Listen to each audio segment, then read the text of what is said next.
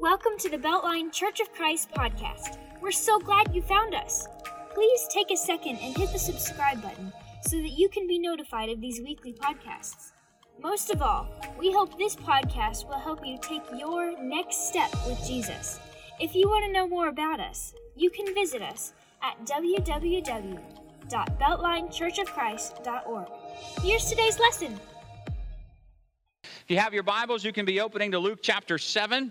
Luke chapter 7 is where we're going to spend our time this morning as we continue chronologically looking at the life of Jesus Christ, the most influential life that's ever walked the face of this earth. And I hope and pray that today something will be said that will draw us close to the heart of God and that will be something we can take with us. I want to start, though, with this question, and I think it's an important question. And the question is this: how does God change people?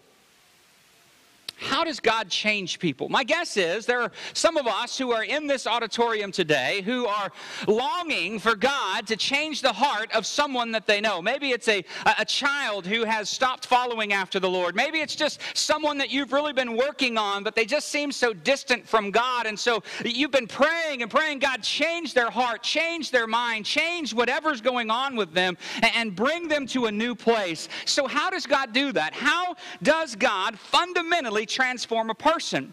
There may be some of you, even in yourselves today, who are saying, I need God to change my heart. I need God to transform me. So how does that happen? What does that look like? And I think we're going to get an answer here in Luke chapter 7. And so I want to spend some time here in verses 36 through verse 50 at this incredible story that really happened. This is a true story. It's not some made-up fiction. This really happened several years ago. Now, before I dive into the story, though, we cannot read the Gospels without realizing the importance that Jesus places on meals and table fellowship.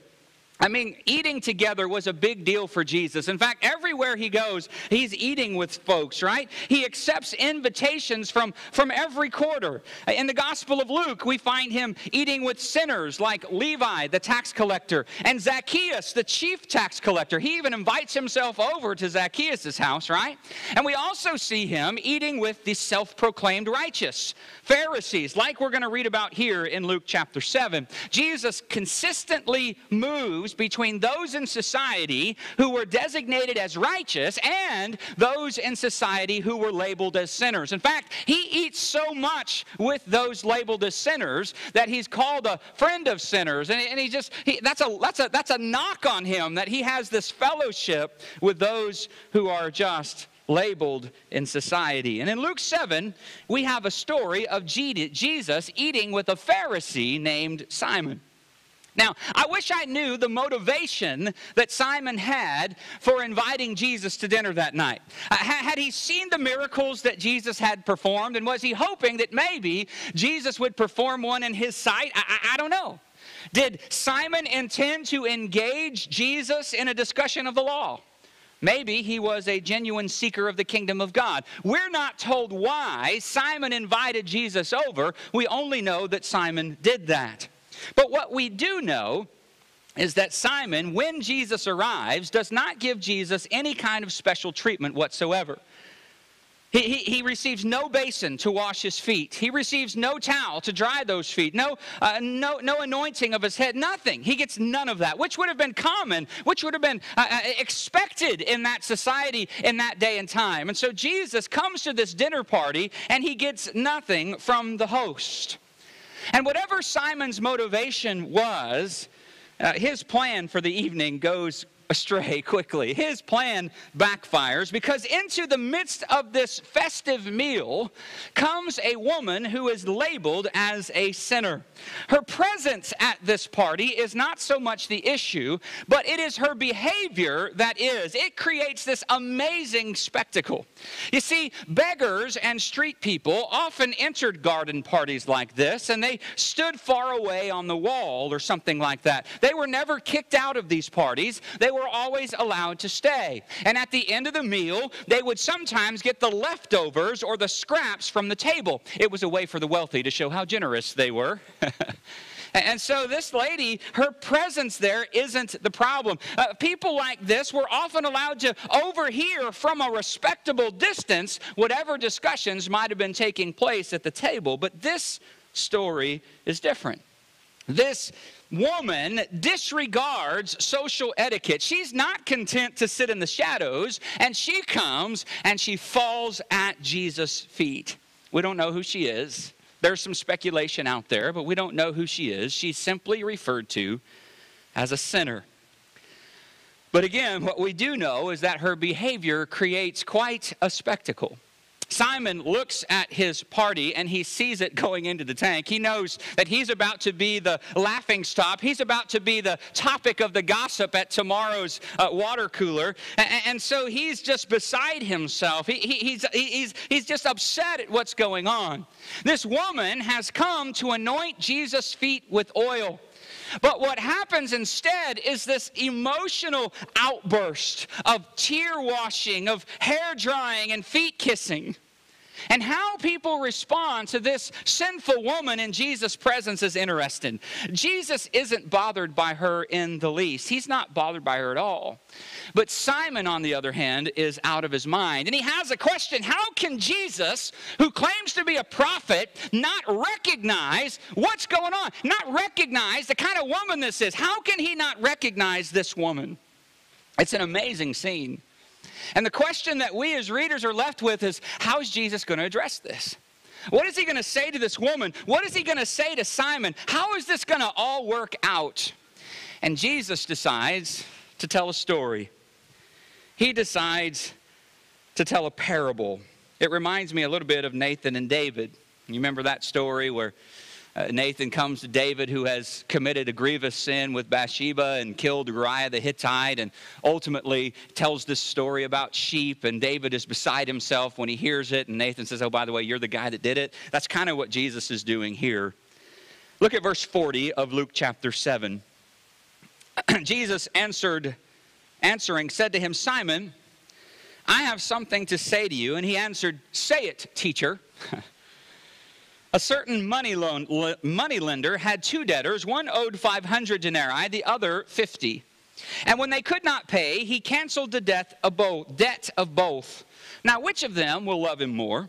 And Simon answered, the one, I suppose, for whom he canceled the larger debt. And he said to him, you have rightly judged. We call this the parable of two debtors. The parable of two debtors. And the story is deceptively simple. These debtors both share a common problem. Neither one of them is able to pay what they owe. And so since neither one of them is able to pay what they owe, the amount at this point is irrelevant because neither one has hope of ever repaying. Now, some measurements say that a denarii was a day's wages. And so one person owes 500 days' wages while the other one owes 50. But again, it doesn't matter at this point because neither one of them can pay. And it's at this point that the story takes an interesting turn. The debts are forgiven. They're just wiped clean, like the tears that were on Jesus' feet. They're just wiped away. And so the question then comes, well, which one will love more? And Simon states the obvious, doesn't he? Well, of course, the one who's going to love more is the one who is forgiven more. And Jesus, through this story, has just spoken an amazing truth to both Simon and this sinful woman. This woman completely undone at his feet by the reality of her sinful life. This woman beaten and crushed by society. To her, he extends a hopeful word of gracious forgiveness. And to Simon, the seemingly successful one, the secure one, to him, he declares a word of judgment. You see, Simon got the answer to the question right, who would love more, but he had judged the evening's events in a completely wrong way. And so we look on in verse 44, Jesus says this, and turning to the woman, he said to Simon, do you see her? Do you see this woman? I entered your house, you gave me no water for my feet, but she has wet my feet with her tears and wiped them with her hair. You gave me no kiss, but from the time I came in, she's not ceased to kiss my feet. You did not anoint my head with oil, but she has anointed my feet with ointment. Therefore, I tell you, her sins, which are many are forgiven, for she loved much, but he who is forgiven little loves little. The contrast between the sinful woman's treatment of Jesus and Simon's treatment of Jesus is great, isn't it? This sinful woman, whom society thought should stay in the shadows, shows great hospitality to Jesus. Her tears were expensive, her ointment was extravagant, and her kisses were a manifestation of heartfelt gratitude. And I love verse 44. Jesus asked him, "Do you see this woman?" Of course he did. Everybody saw her. You couldn't miss her. But Jesus asked the question, do you see her? And Jesus exposes Simon to his failure to see what is really going on right there in his presence. You see, Simon sees nothing but a sinner. But Jesus sees repentance. And the reality is that Jesus has between him two sinners, doesn't he? Jesus has before him two sinners. One overcome with the reality of her sins, and the other smugly rejecting the full realization of his own. And in this parable, Jesus offers life-giving insight to both. It's an amazing story. Isn't it cool that every time we open the Gospels especially, we get to encounter Jesus. We open these ancient texts and we really meet him face to face. It's incredible. And you can't, it just doesn't get old. It just doesn't. You just find new things out about this amazing Jesus whom we love and whom we serve. But I want to caution us here. Don't be guilty of the same thing as this Pharisee and just call him a hypocrite. Right? We throw that word around loosely today, but in that day, the Pharisees were the moral compasses of society. I mean, they were highly respected, and it's really easy for us to dismiss them as shallow because of how Jesus interacts with them and how the Gospels present them, but Jesus didn't do that, and neither should we. The Pharisees were models of religious devotion. They were models of moral seriousness. They struggled every day to live in conformity to the Word of God. The problem, though, and Jesus points this out clearly, the problem was that their zeal for the truth created a problem. Because in their zealousness to guard the truth, they became convinced that God intended them to distance themselves from those who had avoided or who rejected the truth or who weren't like them. And that's not at all what God had in mind for his people. And I want to say this is another lesson for another time. You know, I think God can guard the truth all by himself without us. I think he's done a pretty good job of that over the last several thousand years. He doesn't need us to guard the truth, but he does need us to proclaim his truth. He does need us to proclaim it. For Simon, the thought that God might have a place in his kingdom for such women like this was just incomprehensible. And so what did he do? He walked away from her. He distanced himself from her. But Jesus embraced such people. And Jesus actually extends to such people an invitation into the kingdom of God. And in fact, Simon's response shows that he doubts Jesus' prophetic credentials. How can he not know what kind of woman is touching him? He doubts Jesus, right? But Jesus' question to Simon is really a question to every single one of us. Do we see this woman? We look at our lives, and I think many of us probably live closer to Simon than we do to this sinful woman.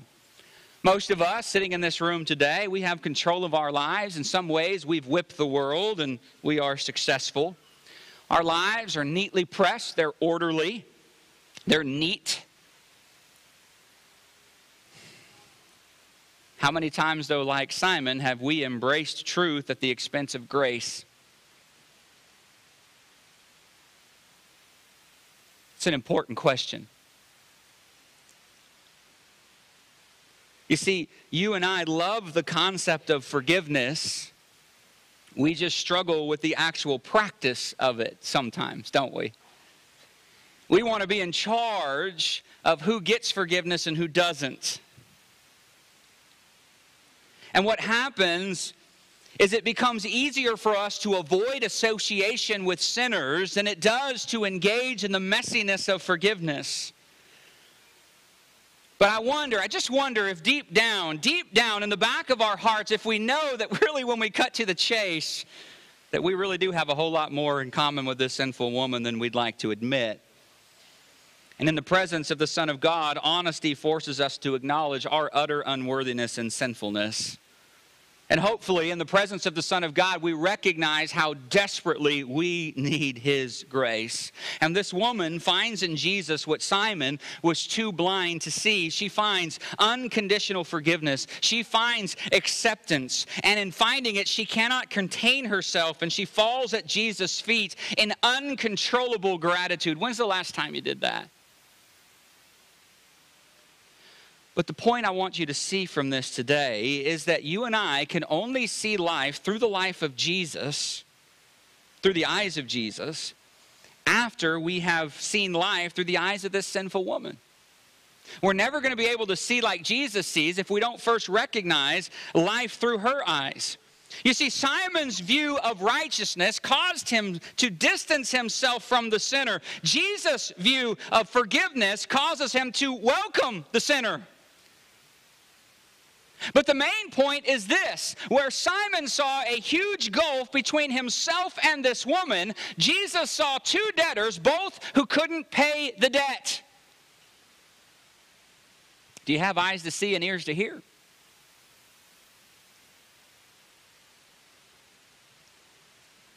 Entrance into God's kingdom comes only with canceled debts. She saw it. Simon did not. I'm just wondering if we see it. Do we see it? Because this text is either a threat or it is a promise. Because we too stand before God as debtors, right? Yes, right? That's who all of us are. We are all closer to this sinful woman than we are to Simon. We are all sinners. We stand before God as debtors. And how we respond to Jesus' proclamation of the kingdom of God determines whether or not this parable is one of hope for us or one of condemnation. If we take Simon's view and we start distancing ourselves from anyone who's not like us or thinks like us or talks like us or votes like us, then this can only intend judgment. But if we hear it from the woman's perspective, man, it offers hope and it offers life. And it's only when we see ourselves as the sinful woman saw herself that we will begin to see others as Jesus saw others. Debtors in need of a forgiving God. Jesus wraps up this section of Scripture in verses 48 and 49.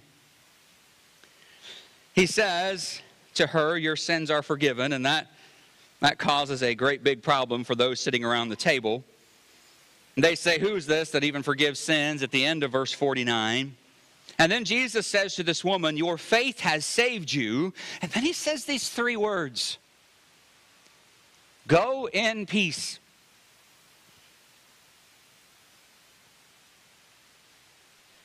Go in peace.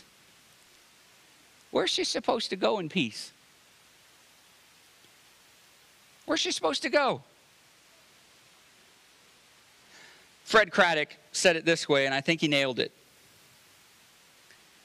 He said she needs a church. Not just any church, but a church of forgiven sinners, welcoming sinners in need of forgiveness. The only place she is welcome is among people like herself.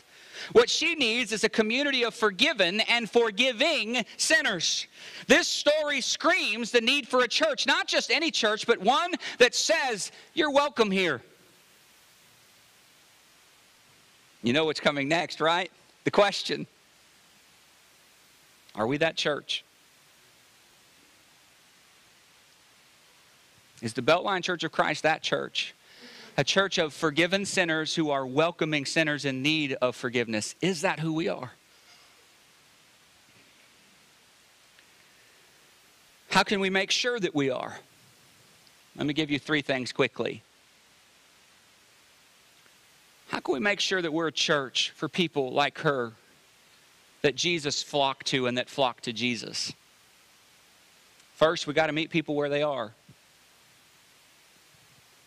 It makes zero sense for us to expect people who have never walked with Jesus to know everything, to believe everything, to understand everything, to see everything, to know our language, to know all of those things that we've done because we've done this for our whole. It makes no sense for us to expect that from them. We've got to meet them where they are.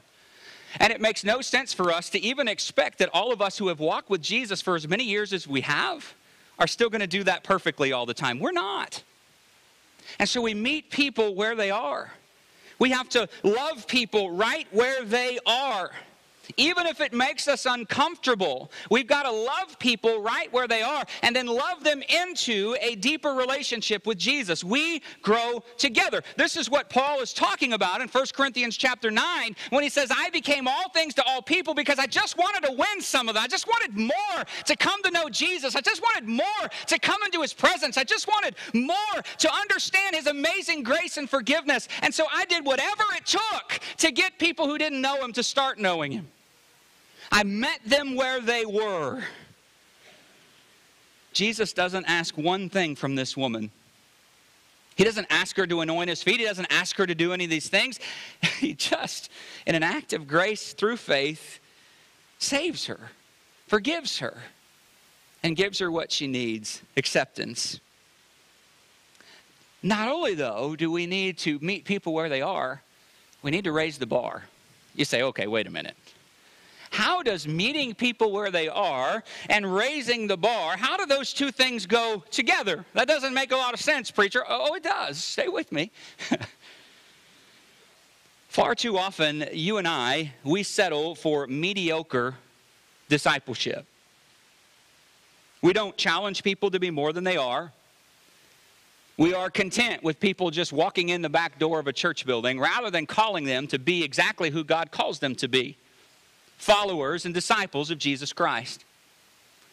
We have settled for mediocre discipleship, and so I think we need to raise the bar. Remember the account of Jesus and the woman caught in adultery? They throw her at Jesus' feet. They say, she deserves to be stoned. What are you going to do about it, Jesus? He says, y'all go ahead. Whichever one of you is sinless, go ahead and pick up the stone and crush her skull with it if you so desire. But what happened?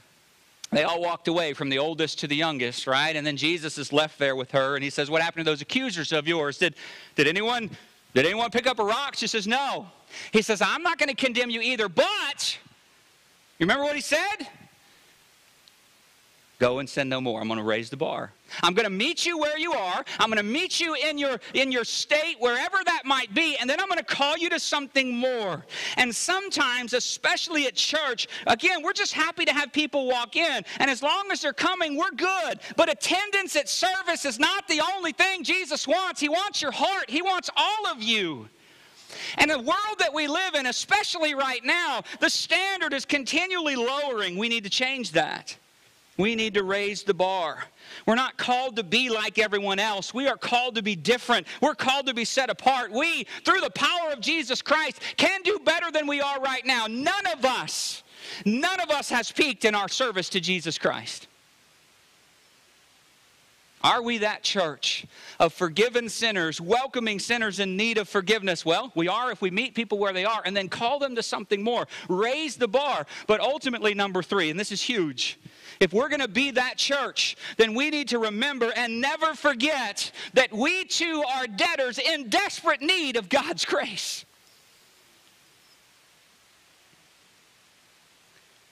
We can't be like Simon, who sees a huge difference between himself and this sinner.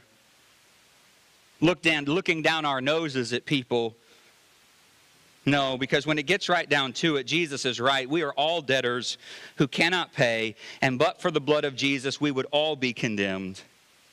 We're not better than anyone else. We're debtors whose debts have been canceled by the blood of Jesus. A great question for us to consider is this. Why?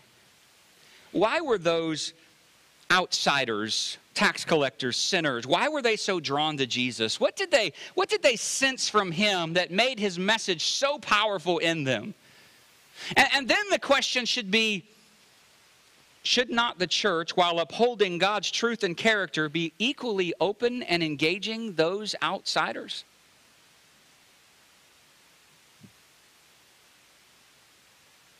Remember, it is Jesus, not us, who has the right to forgive sins. It's not your job. He is the one who calls the heart to change. And any righteousness we possess comes because He has worked in our lives, not because we've done something. We haven't earned a thing. We have only received it because of His grace. And so our response should look exactly like this woman in Luke chapter 7. Our response, when we recognize what He's done in our lives, we should fall at His feet in uncontrollable gratitude. So, we began this lesson with a question. How does God change people? How does He fundamentally change our hearts? And here's the answer. Based on the authority of Jesus Christ Himself, found in Luke chapter 7, God changes people through His offer of grace and forgiveness. You say, wait a minute, I get that, but I need Him to zap them. I just need Him to change. I just need Him to transform. Steve, it's got to be more than that. It can't just be... This is how God chooses to change people. He offers them His grace, He offers them His forgiveness, and He says, there it is.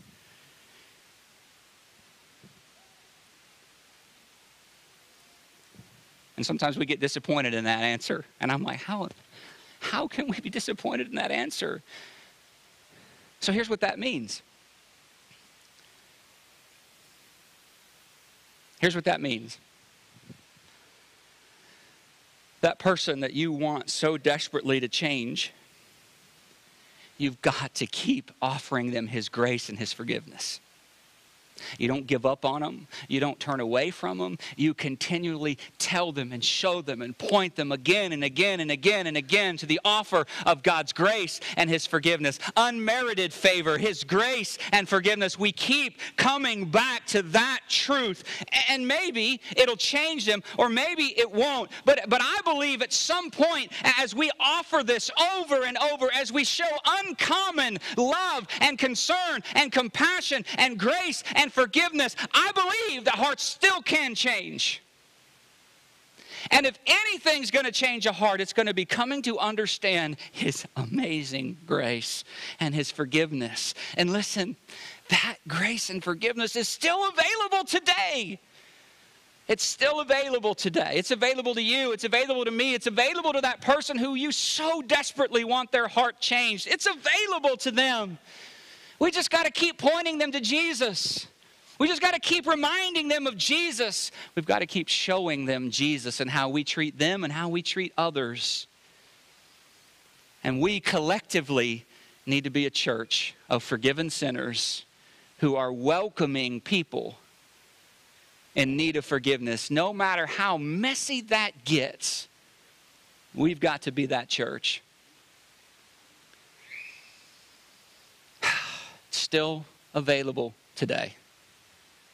He offers that grace and forgiveness still. Will you take Him up on His offer? Will you have your heart transformed today by coming in contact with the blood of Jesus Christ? I sure hope that you will. If we can pray for you, if you need to obey the gospel, we stand ready to help you in any way that we can. If you got people that you just got on your heart and mind that you just want so desperately to come to Jesus, well then let us pray for them too. And let us pray for you as you continue to offer His grace and His forgiveness to them, because that is what the world needs most. Thanks again for listening. If you are in North Alabama, we would love to have you visit and worship with us. Also, if this lesson blessed you today, don't forget to hit the share button and share this message with someone else. Hope you will join us again next week. As we close, here is our prayer for you. I pray that God, the source of hope, will fill you completely with joy and peace because you trust in Him. Then you will overflow with confident hope through the power of the Holy Spirit. Have a great week.